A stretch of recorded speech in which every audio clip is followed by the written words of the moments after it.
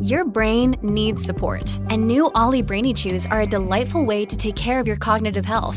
Made with scientifically backed ingredients like Thai ginger, L-theanine, and caffeine, Brainy Chews support healthy brain function and help you find your focus, stay chill, or get energized. Be kind to your mind and get these nootropic chews at ollie.com. That's OLLY.com. These statements have not been evaluated by the Food and Drug Administration. This product is not intended to diagnose, treat, cure, or prevent any disease.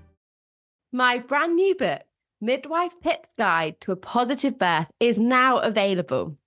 So much more than a book, this is a guide that allows me to hold your hand through your birth preparation journey.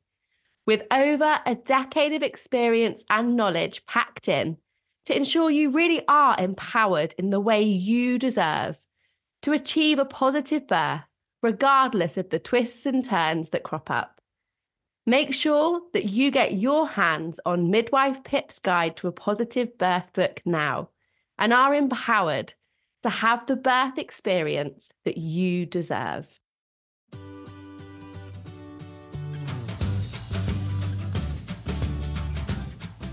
Hello, I am back for the third season. And wow, so much has changed since season 2. Mainly in that I've been on my own journey through pregnancy and have joined this crazy, incredible club of motherhood. For those of you who don't know me, I'm Pip, a practicing NHS midwife and enthusiast of all things women's wellness. I have a somewhat relentless passion for ensuring women are empowered with real, honest, and reliable information and support throughout their pregnancy. Because my goodness, pregnancy is such a powerful time in a woman's life that is often miraculous and challenging in equal measures. Over the upcoming weekly episodes, I am joined by many leading experts to bring you the evidence-based information and top tips to navigating your pregnancy and motherhood journey that you need to hear. Needless to say, I had my notebook at hand when recording this season, and I would recommend the same for you too. I hope you're ready for the giggles, knowledge bombs, and empowering chats to commence. But before I get quizzing our guests on this season, I have some questions for you. Have you found yourself with unanswered pregnancy questions? Have you been guilty of trying to navigate the rabbit warren of inaccurate information on the internet? Do you feel that extra support and guidance would be useful to you? If you answered yes to any of these, then fear not. My exclusive Your Pregnancy Journey course is for you. Spaces are limited, so if expert guidance through each stage of your pregnancy and birth preparation, and a community support group with 24 access to asking questions sounds like it's for you, then head over to www.midwifepip.com now to check it out. And I look forward to getting to know you better and ensuring your pregnancy journey is the most empowering and positive it can be. You'll also find information all about my antenatal course options on my website. And any questions about choosing the right course for you, then please get in touch via the contact page, and I'll be there to help you navigate the right choice. There are so many myths and misconceptions when it comes to exercising in pregnancy, but none more so than pregnancy and our core muscles. Unsurprisingly, women are left confused, scared, and disempowered to embrace safe, effective core exercises that are fundamental to our wellness, to a healthier pregnancy, and a smoother postpartum recovery. That is right, ladies. We should not ignore our core in pregnancy. So on this week's episode, I am really delighted to be joined by Holly Grant, founder of the Bump Plan and known on social media as the Pilates PT, to discuss what our core is, because most of us do not actually understand it properly, why our core is so important in pregnancy, and how we can be safely exercising it to protect and support our changing, growing bodies. Holly is a woman with a hell of a lot of passion to empower women to feel strong, powerful, and healthy in pregnancy. And her message that you can be pregnant and powerful is something that totally resonates with me and that the world needs to hear. In fact, Holly attempted a world record attempt for the most pregnant women exercising at one time. That is serious dedication. Specializing in prenatal Pilates, Holly is an expert in the area of the core, stability, and functional movement for pregnancy. And so we are in great hands for today's chat. You can find Holly on social media at the Pilates PT and check out her prenatal fitness plan at the Bump Plan. Both links can be found in the episode description for you. Holly is an award-winning Pilates instructor, advanced prenatal specialist, and experienced personal trainer who has worked in the fitness industry for over a decade. She's the owner of Pilates PT and shares her time between her online business and her luxury one-to-one studio in Fulham. With over 7 fitness qualifications, Holly's one of the most highly qualified and experienced instructors in the UK and is a regular contributor to many major publications.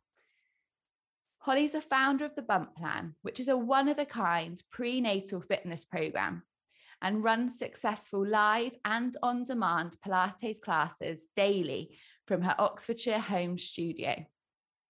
She's trained clients around the globe, including supermodels, international royals, and her studio has won the Tatler Gym Award for the best Pilates studio. Her no-fad, anti-diet approach has seen her as the go-to trainer for optimizing function and performance over the last 10 years. But Holly is also an author of The Model Method, host of the Strong Woman podcast, and acts as a consultant for various brands and luxury hotels. She works as a visiting wellness consultant for the Royal Masseur in Marrakesh and a global ambassador of Sweaty Betty. Holly's goal is to help every woman learn to love exercise for its effect on performance rather than for aesthetic gains. So welcome, Holly. And with all that going on, I am so grateful that you found time to come on and share your incredible knowledge with us today. Oh, you're so welcome. I'll be honest, it was a bit of a rush between teaching a class this morning, having breakfast with my daughter, showering, and making sure I was here on time. But, you know, that's mum life, right? That is the proper mum and business juggle, isn't it? You've got that nailed. No, I haven't. I really, really haven't. But I don't think anyone does. You just do what you can, don't you? And yeah, if it means that you sacrifice actually washing or, you know, straightening your hair, then so be it. You know, you just got to squeeze it all in. I'm always for sacrificing the washing, Holly. That never takes much persuasion in my life. There's baby wipes in my house, so, you know, they become a spectacle. So yeah, anyway, that's grim. Sorry. I love it. Oh, Holly, thank you so much for coming on. And for those women who are listening who perhaps haven't heard the message that you talk about that I absolutely adore, pregnant and powerful, I wonder if you could just introduce to us kind of where that came from and why you feel that's really important, because I adore that little message. Yeah, so I've mainly worked with women over the last 11 years. I'll be honest, you know, if I get a man come to the studio, I'm like, oh, wow, it's an amazing day. Someone has told men that Pilates is good. So I've mainly worked with women over the last 10, 11 years. And, you know, we've got this whole generation of women now who really are starting to love exercise. I think when I first started teaching, a lot of the dialogue around exercise was still around weight loss and aesthetics. And I have noticed a big shift. I think as the wellness industry has grown, people are actually starting to enjoy exercise, and it becomes quite a big part of their identity and also how they support their mental health. So I've worked with women for a long time, and obviously over time they then get pregnant, they then become mothers, and how they need to be trained massively changes over that time. But one thing kind of stayed the same is that they really wanted to stay active and they really wanted to keep their bodies moving.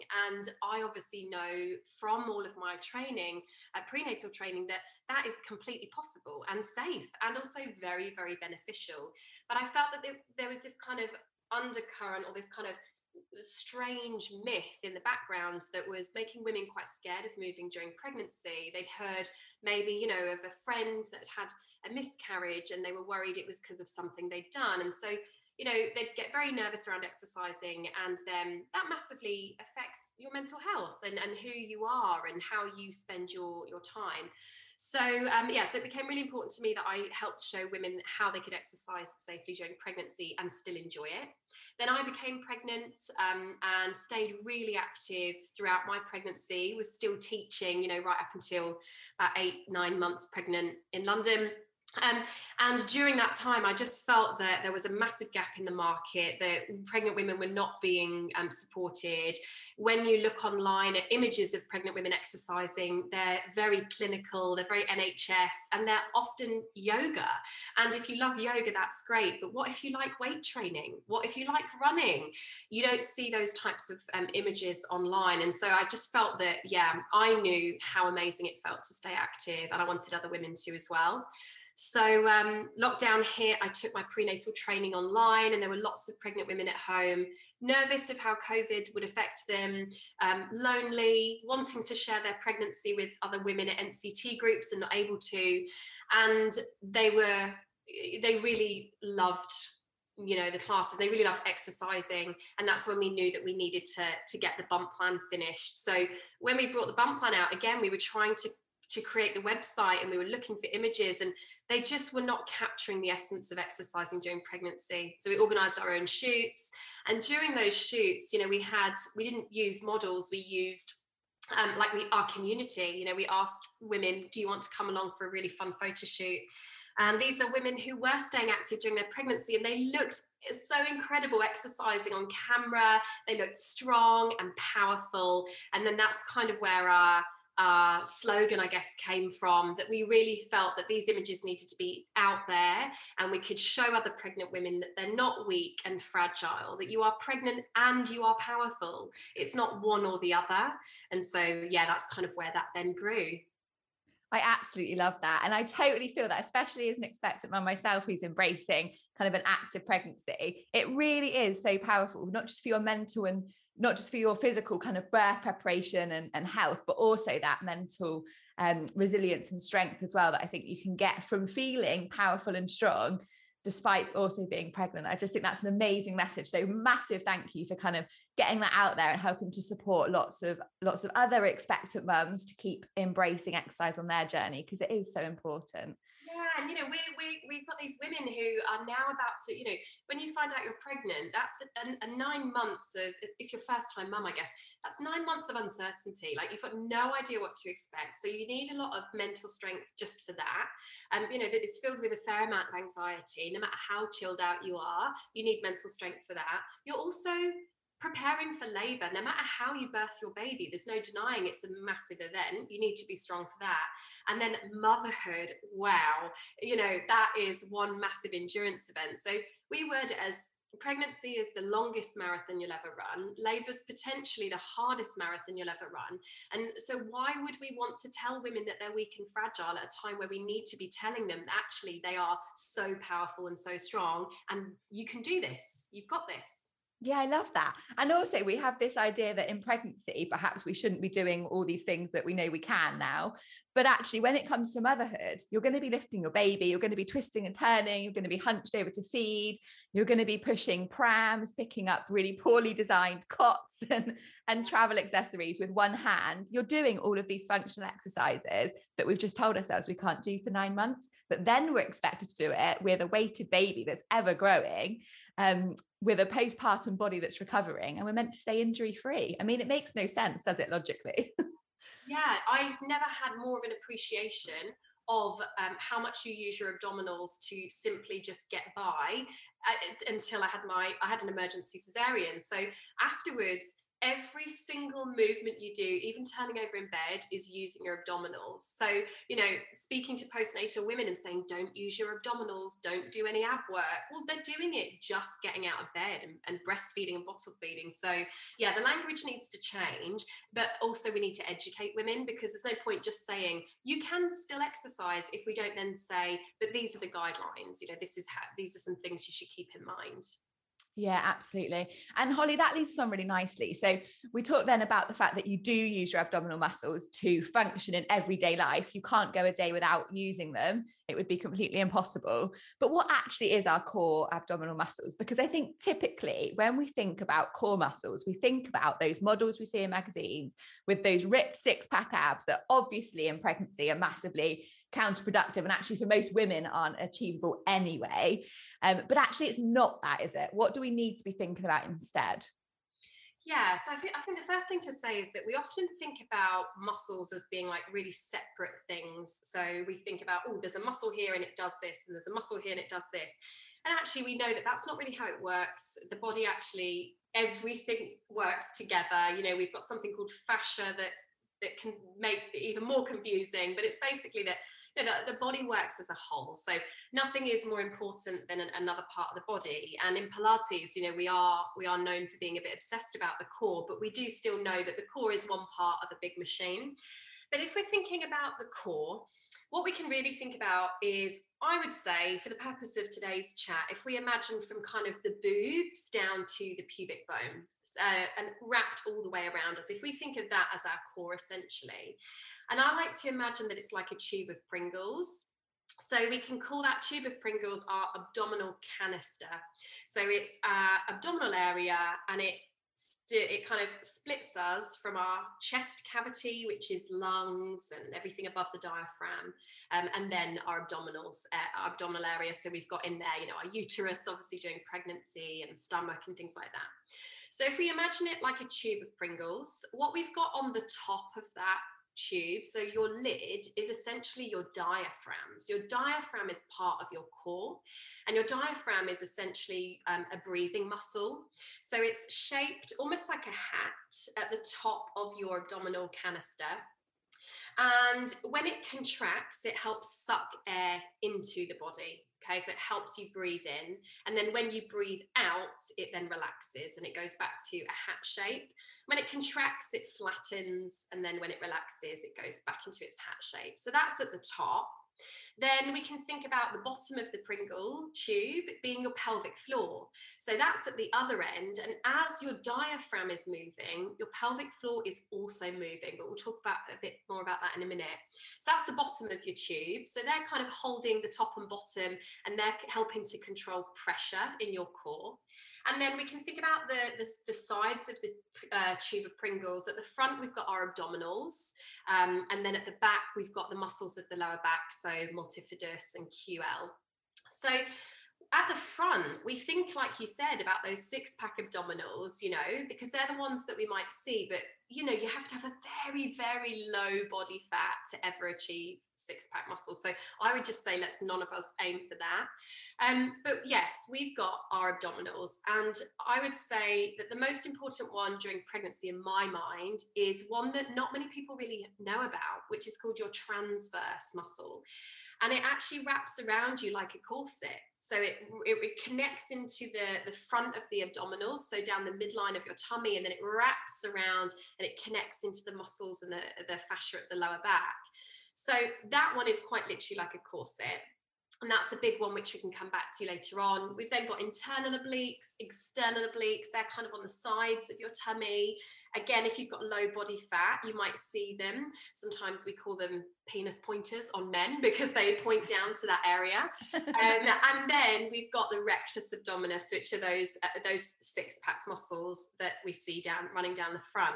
So you can already see that that's a lot of different muscles, all supporting one area, that are all going to have an effect on how your spine is supported and how your body moves. So that's essentially how the core is built up. Now, obviously, our uterus is inside. So as our babies get bigger, as our uterus gets bigger, first of all, everything has to move out of the way for it, which is just incredible. When you see a picture that shows where all of your internal organs go as your uterus gets bigger, you realize how incredible we are, that we can literally rearrange our internal organs and still survive. So it grows, your uterus grows, and it pushes out on those abdominals. Those abdominals have to go somewhere. So what you notice is that a lot of the muscles of the core will stretch to make space for your baby. And obviously as a muscle stretches, it changes how it's able to contract and support you.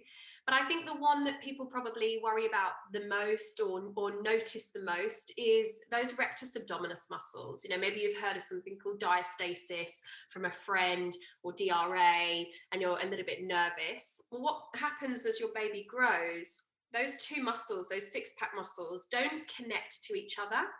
They are like two strips of bacon running down the middle of your tummy. And they connect into something called the linea alba, which is like a connective tissue. So they're not connected directly to each other, they're connected to that tissue. And as your bump grows, they have to go somewhere, you know? So they start to separate, they start to move away from each other, and that linea alba starts to thin out a little bit.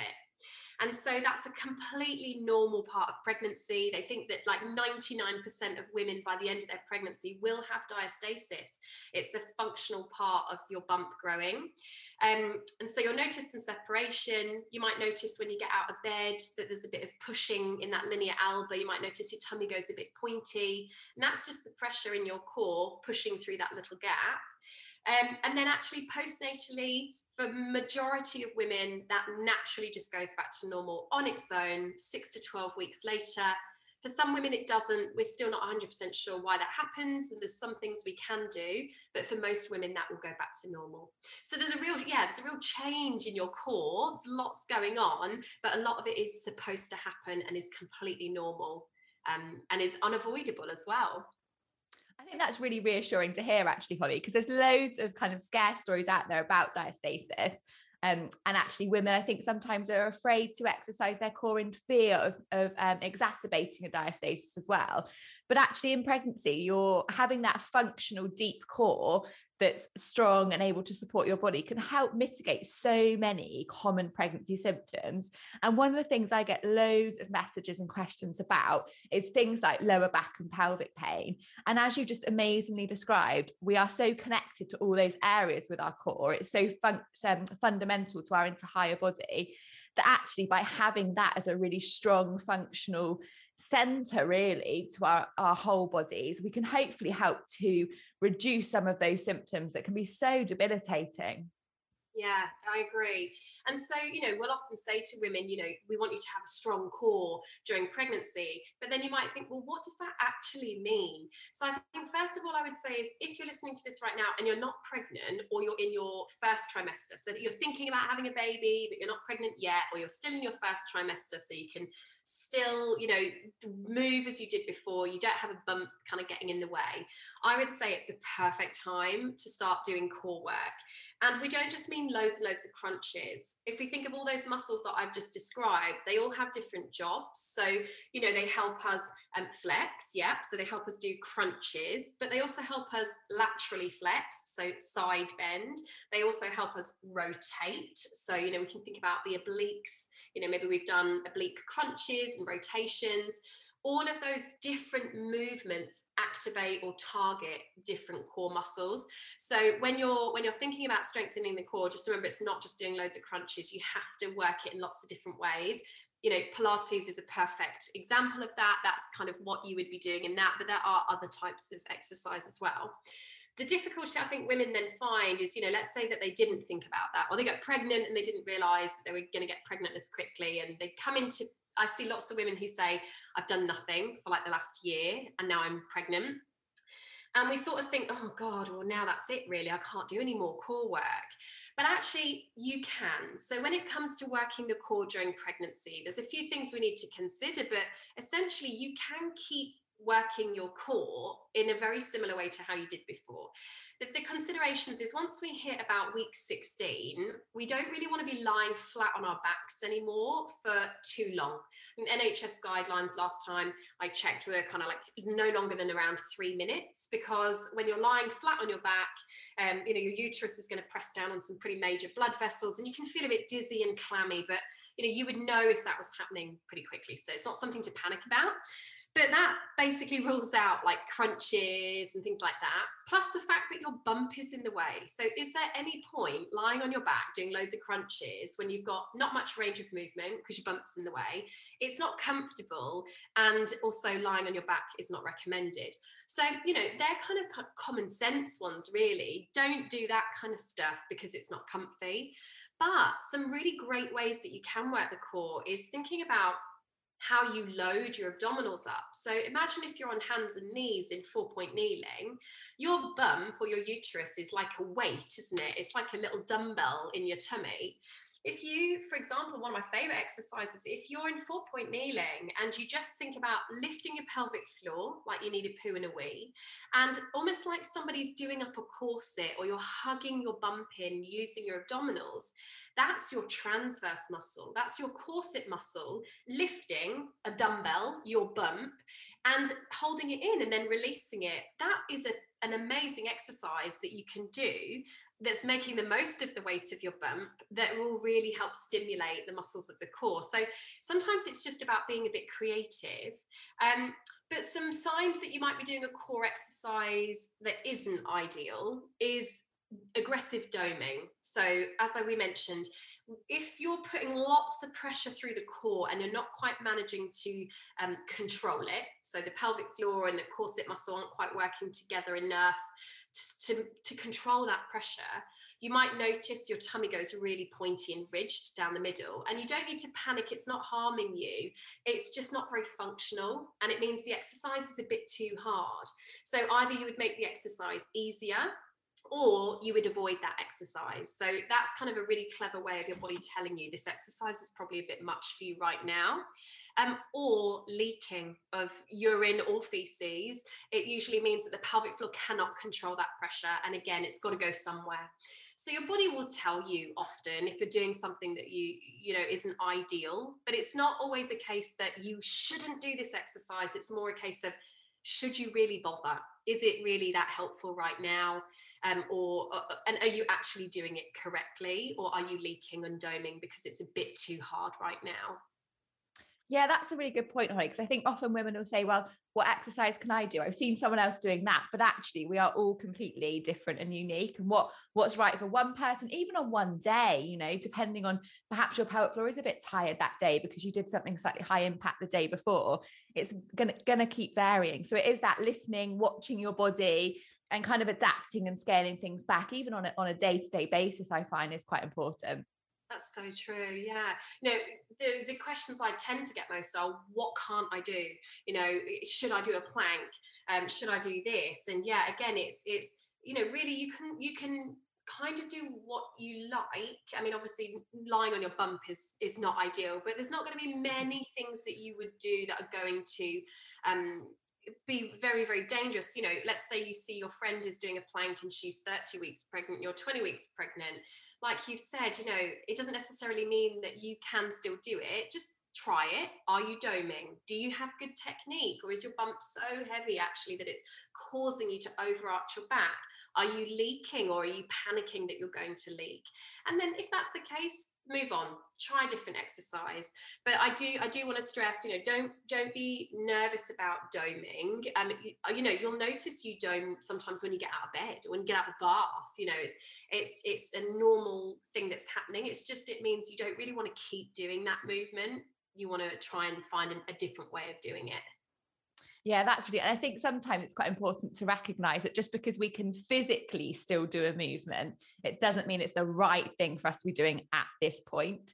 And I think especially for women that have been very physically active, perhaps pre-pregnancy, they feel like, well, I was doing loads of pull-ups before I was pregnant, but now, I'm doing them with doming. And so just because you can do them, it doesn't necessarily mean that it's the best support for your body at this time, and adapting might be a little bit of a better option perhaps.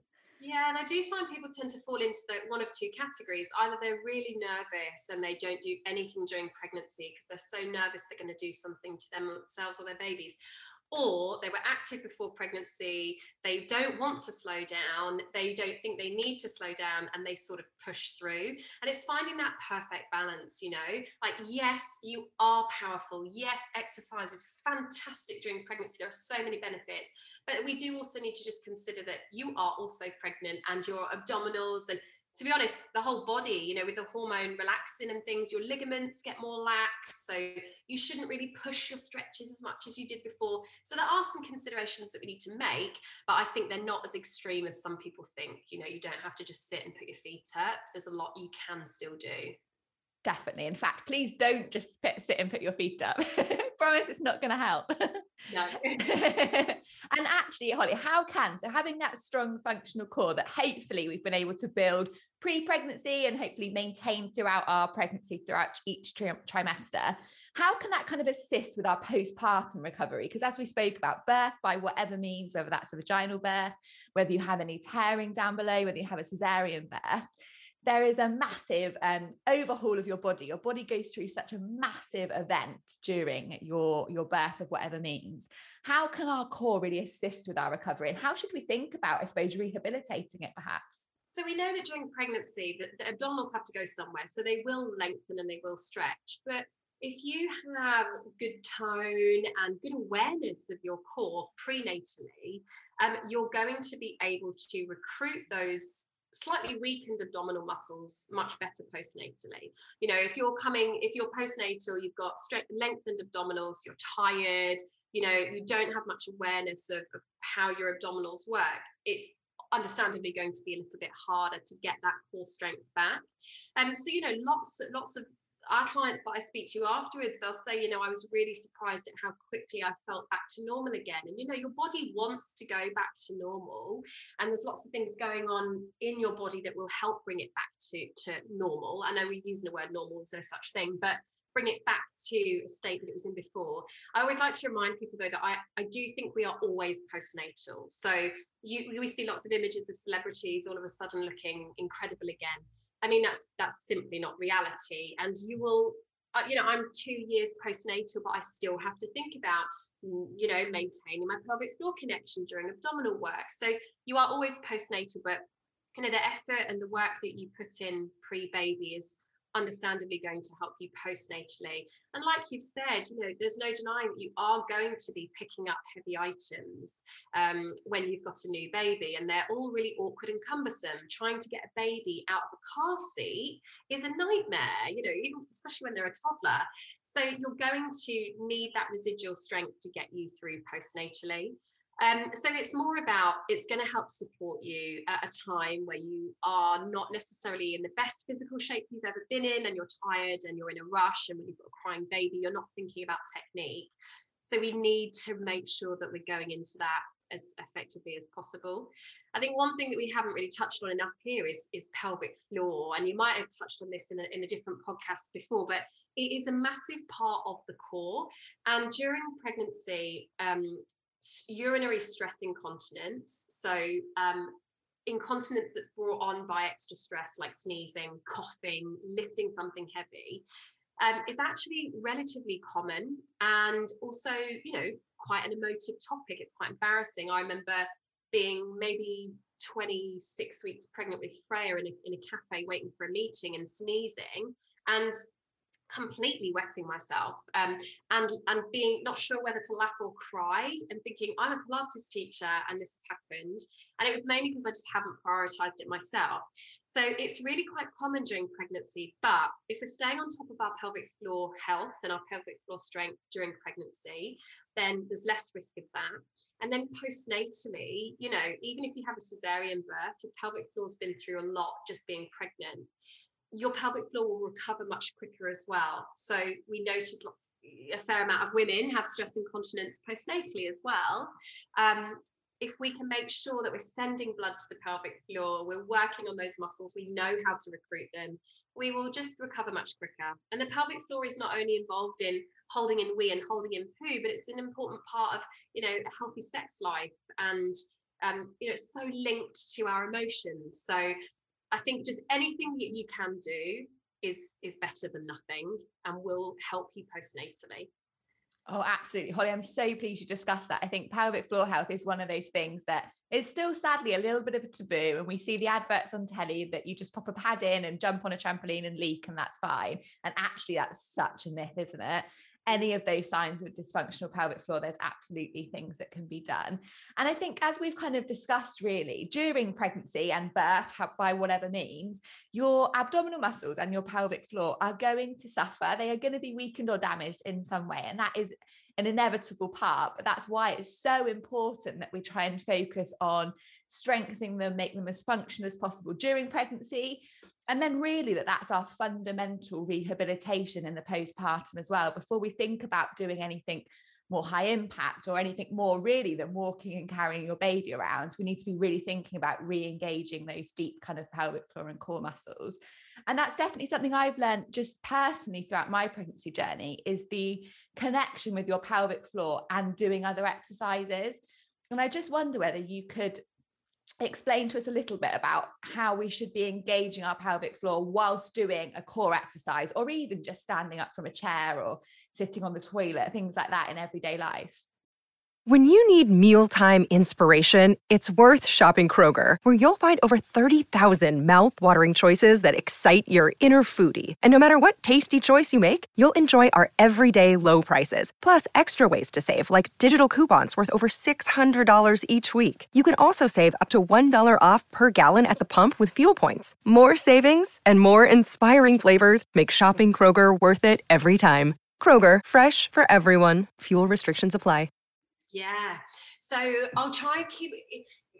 When you get talking about stuff like this, I don't know, maybe I sometimes worry I'm boring people but so I'll keep it as kind of simple as possible. But if we think back to my example of the Pringles tube, okay, there's naturally pressure inside that tube, right? Same as inside us. There's a certain amount of pressure in our abdominal cavity, also like a balloon, a balloon filled with air. So if we think about that tube of Pringles, okay, if I were to squeeze it, those lids would probably pop off, right? Because I've increased the pressure in that tube, and that pressure has to go somewhere. And Pringle tubes are not as clever as us, so the lids just pop off. Now, if that was the same in us, if we didn't have ways around it, we would explode, I guess, or our head would pop off. That doesn't happen, does it? We apply pressure in the way that we're squeezing a Pringle tube. When we lift up something heavy, it applies pressure to that core. And our body's really clever. It absorbs that pressure somewhere else. So when I breathe in and my diaphragm contracts, it presses down on the top of my balloon or on the top of my Pringles tube. And so something has to react. That pressure needs to go somewhere. So what happens is the abdominals soften. So you might notice our tummies blow out a little bit, and our pelvic floor relaxes, it moves down. So it helps manage that pressure inside your abdominals. So when we breathe in, the pelvic floor is naturally going to relax, yeah? When we breathe out and the diaphragm moves back up and that pressure is taken away, then everything else also reacts. The abdominals draw in and they engage a little bit, especially if it's a forced exhale, and the pelvic floor comes back to its start position. So everything works together. When we breathe, our abdominals and our pelvic floor are moving in time with our breath, just naturally, to keep that pressure going. Now, let's say we apply pressure and we don't breathe, okay, and we are bracing and gripping. What you tend to find is that pressure has to go somewhere. And if the pelvic floor is quite weak or is not engaged and like prepared, we notice that then causes us to leak. The pelvic floor has to just relax because it can't control the pressure, and a bit of wee comes out, a bit of poo comes out, wind, what have you. So it relaxes. So what we actually, what we want is that we want it to be that when we're going to load the core, we want to make sure that the abdominals are engaged to support us, our pelvic floor is engaged to manage that pressure, and ideally we're going to breathe out so the diaphragm can move up. So we're not just giving ourselves loads and loads of pressure that we are never going to be able to control. So if we imagine then that we're lifting up a toddler, so lots of us are pregnant with kids already at home, you can't not lift them. So let's say you're about to lift something heavy like a child. What we would say is engage your pelvic floor first. So you've preloaded that, you've got that ready to go. Try and engage your core and breathe out as you lift them up. So you're really managing that pressure. And actually, if you look at people like power lifters, it makes common sense. You see when they lift something heavy, they're going and they're blowing out so they don't explode, essentially. And it's the same when you're pregnant. You know, you've got the weight of your uterus already bearing down on your pelvic floor, putting more pressure on it, making it more tired. So we just need to make sure that we're preempting that with something called the knack. We lift the pelvic floor, we engage our core, and we lift the heavy item whilst blowing out. And that's kind of how you can work together. And just one thing we can all just quickly do now, because I think sometimes it helps if we can actually feel it. If you guys all want to just find your hip bones at the front, find the knobbly like hook bit at the front of your hip bone, and then take the fingers just inwards, maybe a centimetre or so. So you've come off of the hip bone and you're just slightly inside them. And then if you just keep your fingers pressed gently in there, and then lift your pelvic floor a little bit, like you're about to hold in a poo and a wee, you might feel the effect your pelvic floor has on your core. You might be able to feel a slight pressure under your fingers. Then do it to the maximum. So lift that pelvic floor like you are so desperate for a poo and a wee and you really don't want it to come out. And can you feel underneath those fingers how your abdominals contract and then relax it? So just that lift, just that awareness of lifting your pelvic floor can fire up your core and prepare it for the fact you're about to do something that's probably a bit heavy or a bit aggressive, and just help support you and stop you leaking. Which is all good stuff. We want all of the above. Yeah, and postnatally, definitely use the knack. So when you're about to lift your baby out of their cot, just a little bit of lift my pelvic floor. That will stop you leaking, but it will also help strengthen your pelvic floor back up. Oh, that was brilliant. Thank you so much, Holly, for explaining that. This is something that I really struggled with in my first trimester. I went to see a pelvic health physio and I was like, just assess me. Tell me, if there's any weaknesses, anything you need to work on, because I really want to stay active and I really want to try and stay symptom free. And she was like, yeah, everything looks great, Pip. And then she was like, right, just do a squat with this kettlebell for me. So I did. And I held my breath throughout the entire movement. And she was like, whoa. This is not how we're going to continue to do this throughout your pregnancy. And it took me ages to really slow down every movement, like pause at the bottom of a squat, for example, and really think about connecting my breath and my pelvic floor. And it really was something that I struggled with for a good few weeks, trying to nail that connection. So to any women out there, I really encourage you to slow it down, reduce the intensity of your movement, but really try and work on that connection until it almost becomes natural, to the point where you stand up from a chair and you're like, oh yeah, pelvic floor.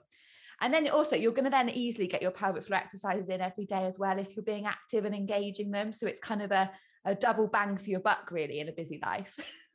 So true. And I just don't think we think about the pelvic floor until we get pregnant or until there is an issue. And, it's not nice to say it, but it's an issue because we've left it too long. It's almost a bit late. Well, it's not too late. It's never too late. But it's almost like if I'd thought about doing my pelvic floor earlier, I am the perfect example. I wouldn't have got to 26 weeks and then wet myself when I sneezed, So it's about trying to nip it in the bud, catch it early, whilst there's not a huge amount of weight on the pelvic floor making it harder. And then it will just become second nature. Yeah, it's that prevention's better than cure, isn't it? It's always that trying to kind of get ahead of the game. And I think with pelvic floor exercises, for anyone who doesn't quite know how to do them, on my first season, there is an episode with Claire Bourne, who's a pelvic health physio, who talks you through how to do them. So it's worth just recapping there.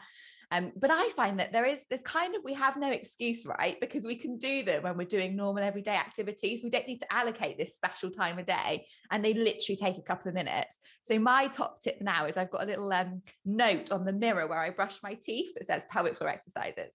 So I know then I'm at least going to remind myself to do them twice a day. And it is just making it part of your routine, isn't it? Yeah, there's also an NHS app called the Squeezy app. Yes, I love that. Yeah, and that will prompt you, and it will also teach you. So lots of people, have found that really helpful. Just so that someone's saying, "Do it now," and here's how to do it. Yeah, absolutely.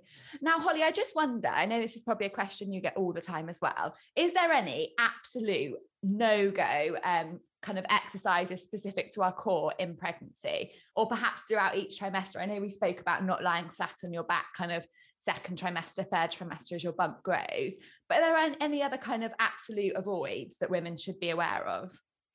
I think there used to be. So, the first ever prenatal qualification I did was many years ago, and I've maybe done 3 or 4 since, and they've changed a lot. That first one, they said, like, don't do deep squats because it can initiate labor. Well, look, I was a week over with Freya.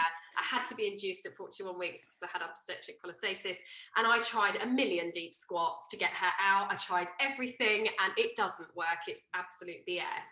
So it used to be that there were lots of things where we'd be like, don't do that, but it's mainly because you can't take a group of pregnant women, ask them to do a really dangerous exercise and see what happens. It's unethical, and also it's just not, So for a long time, people just weren't sure. But now, and so I think it used to be very cautionary, but now we know that actually, the main emphasis on safety is actually more about the intensity of exercise in general when you're pregnant. And I know you've covered this in a previous podcast, in case anyone hasn't listened to that one yet. You want to be aiming for a moderate intensity. So from a cardiovascular point of view, you're still able to talk, and you can still breathe and smile. So it's more that, from a safety point of view, it's more that sort of thing, like the intensity from a cardiovascular point of view, because we want to make sure we're sending all of our oxygen and blood to the placenta and not, sending it into the muscles. I would say, I feel like with the core, it's just a lot of sensible advice. Don't lie on your tummy. I would say past, once you're in your second trimester, or as soon as it's not comfortable, because obviously you're going to squash yourself and it's not comfortable for your baby. Any core exercise you're doing, it needs to have good technique. If you're trying to do a full plank and your technique's really poor, you would be so much better doing a half plank and nailing it. So technique is just really important, because we know that there's a hormone called relaxin, and it basically prepares your body for labor. It's really clever, and it's actually its peak during your first trimester, because it also has some other roles, and just before labor. And it makes your joints lax. It makes them soften because it wants to get a baby out your pelvis, and that needs to relax to do that. So it's a really clever hormone, but what it can do is mean that you are just a little bit more flexible during pregnancy. And so if we're not careful, let's say we did a plank position and we had really poor form and we allowed the back to arch really deep, well, because we'd also be able to go further than we should because we're more flexible, we are then more likely to injure ourselves. So we need to keep that in the back of our minds. It's better to do an easier exercise well than a harder exercise hard. And again, being mindful that doming is not something to panic about. If you do an exercise and you're doming, you don't need to think, oh my gosh, I need to go to A&E, but you do need to think, right, that exercise not working for me anymore, or it's not working today, let's try a different one. And again, anything that's causing leaking. So it's more just kind of common sense, really. Don't bump the bump or squash the bump. I would say, and this is still, people don't necessarily 100% agree with this one yet, but it used to be that we thought you shouldn't rotate really aggressively. So, loads of rotations like you might do in Bikram yoga might not be the best option, but rotation is an important part of, your back health, so still rotate. But I would just say it's common sense, just don't go bonkers with the exercises. It should be comfortable, you shouldn't leak, you shouldn't dome, you should be able to breathe, and it shouldn't cause you pain the next day. Amazing. So actually loads that we can still do, which is super empowering, a really important message. So much you can do. And if you're listening to this and you're just thinking, well, I don't have any inspiration, I just don't know what I can do, then that is when you need to look for something that's prenatal. Like, let the expert do that. You're not expected to know everything, but as long as you go to someone who is qualified and knows what they're doing, don't just try and go to your regular class and say to the instructor at the beginning, oh, just so you know, I'm pregnant, because that makes it really difficult for the instructor. And also it means you get a class where you're constantly being told, oh, Holly, you can't do this exercise because you're pregnant. But go to a prenatal class. They're not all boring. They're not all breathing. In the bump plan, you're doing cardio, you're doing Pilates, you're moving, you're squatting, you're lunging. And so you just need to find the right people. That's a really good point, Holly, because I think often if you do say to a non-prenatal trained exercise professional that you're pregnant, they are understandably so going to be overly cautious and probably rather you either didn't go or that you really tailored things back, because obviously they don't want to be damaging you or your baby. So actually going to the right specialist is really important. And Holly, your wonderful bump plan that I have done some of, which is fantastic, is linked in the episode description along with your Instagram page. If anyone wants more information or just to ask Holly about kind of what you've got available, then that is all there for women to go to as well. I just wonder if you could give us a few perhaps go-to core movements, Holly, throughout each trimester that you might recommend for pregnancy, and perhaps how often we should be thinking about doing these. Oh yeah, that's like the golden question. You know, how many people come to my studio and say, "Oh, I want to do Pilates?" I'm like, I mean, ideally every day, but like, who's got the time and the money? So I would say if we break it down by trimester, and this is something that I do think is really important to discuss as well. So what I found when I was starting the bump plan is I'd look around at prenatal fitness, and a lot of the time you'll see classes that are described as pre and postnatal classes. Now, what you need at 12 weeks of your pregnancy is very different to what someone who is 12 weeks post-cesarean needs.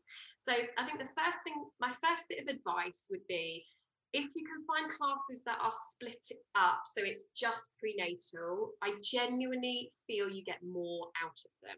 Okay, so that's the first thing I would say. And then if you can get it even more narrow, where it's trimester specific, fantastic. So the bump plan, for example, it changes as you go through your pregnancy, and I get more pregnant with you. So we're always getting more pregnant together.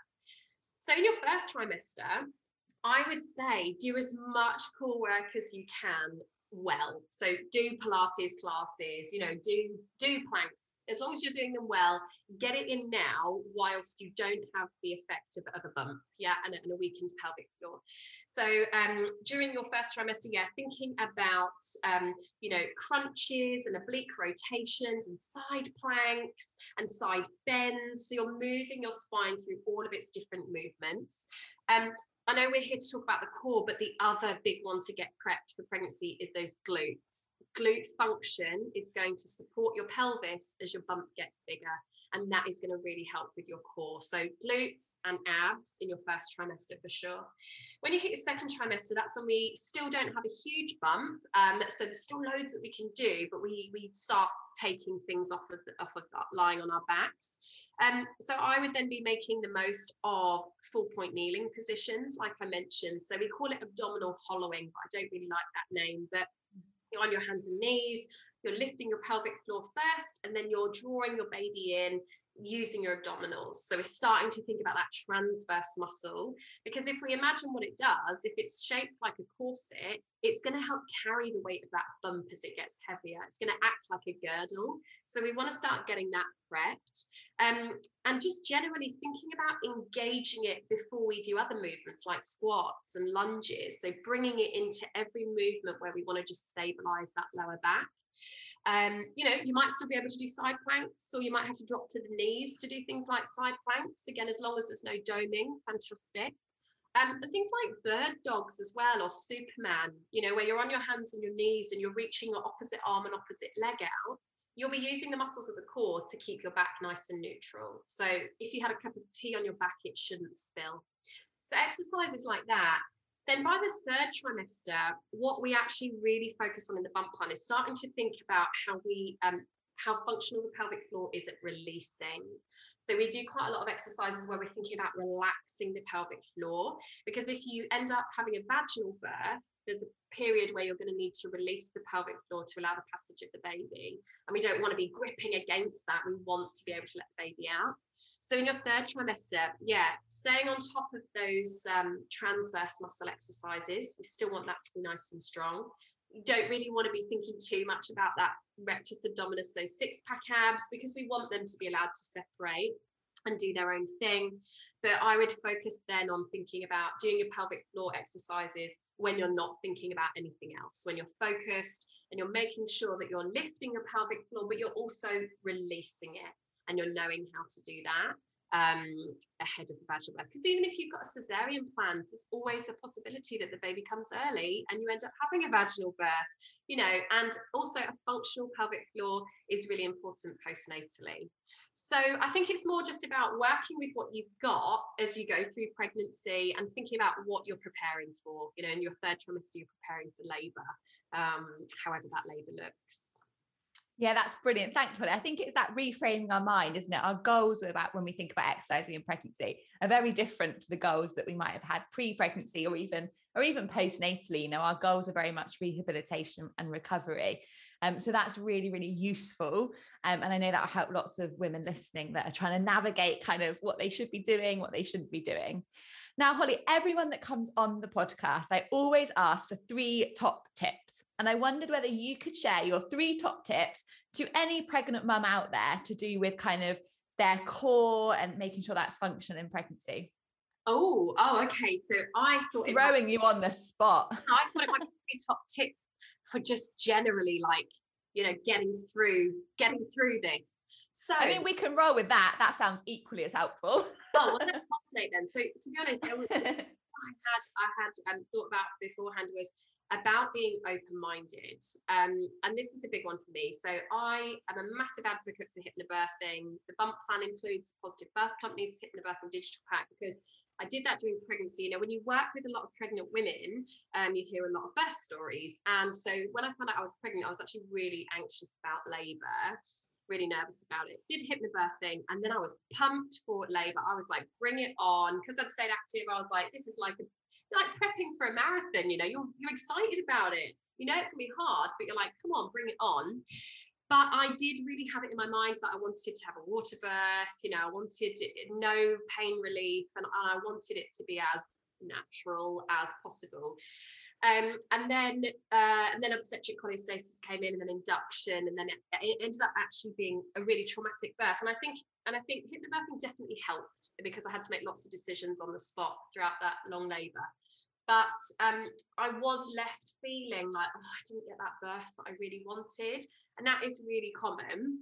So I would just say, yes, have a birth plan or birth preferences, but also be open-minded that labour's unpredictable and you don't know what's going to happen on the day. And at the end of the day, what happens is going to happen, but you need to come out of it being kind of relatively okay with that. And so I just think that was kind of my one of my pieces of advice for expectant mums, is that just be relatively open-minded, because what you don't want is to feel utterly devastated at the end of it that it didn't go the way that you had dreamed of and had planned, because that is a possibility, even if Holly, I love that you said that.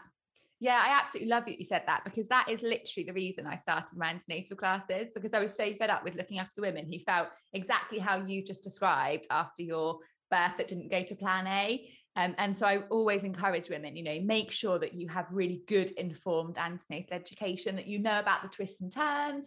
And actually you can start to think, how would I make that emergency cesarean birth or that forceps birth? How could I still make sure that was really positive and empowering? Because there is still so much you can do. But if you haven't been given that information, you've only planned for one type of birth, then you kind of don't have that flexibility and that kind of headspace to navigate it. So I totally echo everything you just said. It's so, so important. Yeah, I just didn't even bother reading like the chapters about cesareans, because I was like, well, I'm not having a cesarean. And so then when I did have a cesarean, it's a bit of a shock. So I think whereas if I'd read about it and I knew what to expect and how many people are in the room, I'd be like, oh, it's okay. I read about this. This is normal. So that would be one of my bits of advice. If it was relating to the core, I guess a big one for me is that if you're worried about your pelvic floor, I think during pregnancy we're like, oh, it's just another pregnancy symptom, like, oh, this is normal. But also trust your gut. So if you're worried that you do have excessive diastasis, if you're thinking, you know what, I am seeing doming, even just standing up, moving around, lying on my side, or I am leaking and this seems a lot and I'm really struggling and it's affecting my mental health. I'm constantly checking, like, is there a toilet nearby? I would definitely speak to your midwife. I know that so, your appointments can be quite short, and at the moment maybe they're over the phone and what have you, but the sooner you can flag something like this, the sooner you're likely to then get referred. And sometimes it can just be nipped in the bud. Sometimes you can go to a women's health physio and they can check and say, this is happening, here's how to fix it. And rather that than what I tend to see a lot in the studio is, women coming to me 5 years postnatally, and I say, what's your pelvic floor like? And say, well, I'll never be able to jump on a trampoline, but I've had a child. And you're like, no, that's common, but that's not normal, and we can fix that. So I would say, don't just suck it up and be like, well, I'm pregnant or I'm a mum. That's normal. If you're worried, go and ask for a referral. Absolutely. Pelvic health and women's health physios are so underutilized, I think. Like, they are incredible. And even just for that reassurance, that peace of mind that actually, you're doing all right, or you're doing your pelvic floors correctly. Because let's face it, as women, we're not really told how to do them. We might be given a leaflet, but it's like, you're pregnant, do your pelvic floors. And that's kind of end of conversation. There's no one really teaching us how to do it, making sure we're doing it properly and assessing us. So yeah, definitely recommend checking in with a pelvic health physiotherapist if you can in your pregnancy and postnatally as well. Really important. Yeah. So yeah, I love that. And then my third one, again, is it okay if it's not correlated? Yeah, go for it, Holly, go for it. It was to kind of, we do a lot of this in the bump plan. Like, we just want to tell people while they're pregnant, what to expect in that 4th trimester. And so, I've thought of another one, but anyway, so it's being aware that in those first few weeks, or just being really open about the fact it can be really, really tough, but it isn't for forever. So I felt like everyone told me oh my gosh, newborns are gorgeous, and it's so lovely, they sleep all the time. And yes, those things are true. And Freya was just the best thing that ever happened to me. But in those first few weeks, and I think with the labor probably didn't help, but there was a lot of crying from me. There was a lot of is this baby blues, or is this something more? There was a lot of oh my God, what if my husband falls down the stairs and drops her? There's a lot of I really need a nap, but I don't want to be away from her. And it's really tough. You've got so many hormones. You love something more than you've ever loved anything in the whole wide world. And you can kind of feel like you've gone a bit crazy at first. It's such a horrible word, but that you think, oh my gosh, have I lost the plot? And also you can feel like you're never going to feel normal again, but I promise that you do. So I hope that anyone listening to this in those first few weeks, if they're feeling that way, that at least I can tell you that it's not like that for forever. Yes, definitely get help if you're worried. I had birth debrief, things like that, and and did a lot of talking and stuff, but you don't feel like that forever. 2 years later, I feel like Holly before I had Freya. But in those first few weeks, it's just a massive shock. So just to kind of warn people so that then it isn't a shock and they don't think they're alone when they get to that point. And not everybody will go through that, but it's a lot in those first few weeks, but it does get better. Definitely. And talking and asking for help. I think we've moved into this sort of state now where we feel like we have to do everything, asking for help is some form of weakness. But actually, a few generations back, your job would have been to rest, eat and sleep. And someone would have been bringing this food for you to eat and, helping you look after your baby. But now we suddenly feel like a lockdown certainly has been a massive contributor to that. But we certainly feel like we need to do everything ourselves. We have to have an immaculate house. We have to have our hair straight, and we have to be able to go and meet our friends for coffee with babies in beautiful outfits. But actually, none of that matters, does it? It's just stripping it back to that almost basic survival for those first few weeks and asking for help. If someone's coming round to see you, brilliant, bring lunch, or do some ironing while you're here, and those kind of things. That's what you really want in that early few weeks. And they want to help, think of you as a person. If you say to them, can I do anything? When someone says, you could bring me some lunch, you're like, brilliant, I can help, I can be helpful. So you're not a drain on them. But a really good bit of advice that I was given that I didn't take annoyingly, and I now in hindsight I wish I had, was that if you do struggle to admit to friends and family that you're struggling, or asking for help because you don't want them to start worrying about you and talking about you behind your back, oh, is she okay? Then think about using strangers. So someone said to me, like, get a cleaner, or ask if anyone says, what would you like for the baby? Say an hour of a cleaner once a week, so that at least you're not having to ask for help from people where you've got an emotional connection. You're just you're getting help, but you don't have that same admission to your friends and family, like, look, I'm really struggling, I need you to help me. Maybe get someone else who you're not connected to come and give you a hand. That's a great idea, Holly. I love that. I'm definitely noting that one down. A cleaner, yeah, if you can afford it, you know, I think. But yeah, I wish that I'd asked, rather than all the baby clothes that Freya never wore in the end, I wish I'd asked my parents, like, you know what would be really helpful is just if you can send a cleaner once a week. That would be lovely. Yeah, I love that. That's a good like baby shower gift as well, isn't it? Heaven, get rid of the pregnancy massage, like, so or a veg box or whatever that looks like, but it doesn't have to be somebody close to you that does it. Yeah, that's a really great idea. I love that. Holly, thank you so much. I know you are an exceptionally busy lady, so I'm really grateful for you coming on and sharing your knowledge, and hopefully empowering more women to feel pregnant and powerful as well, which is brilliant. I really hope so. Yeah, you know, if in doubt, ask for an expert's advice.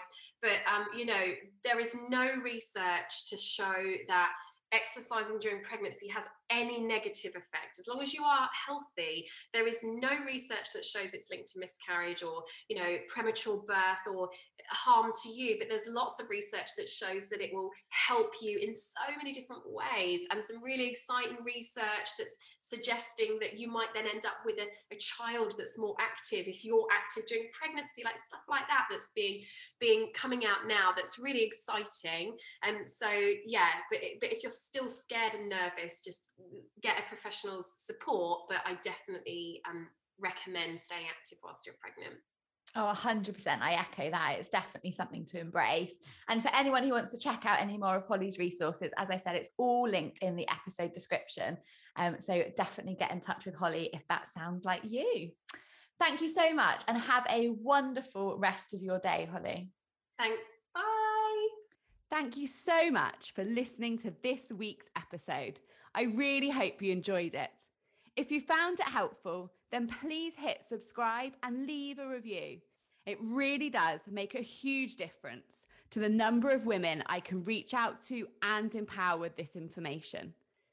For more daily free information, inspiration, or details on my bespoke antenatal education courses or your pregnancy journey course, then head over to my website, www.midwifepip.com, and check out my Instagram page at midwife_pip. Thank you, and see you next time.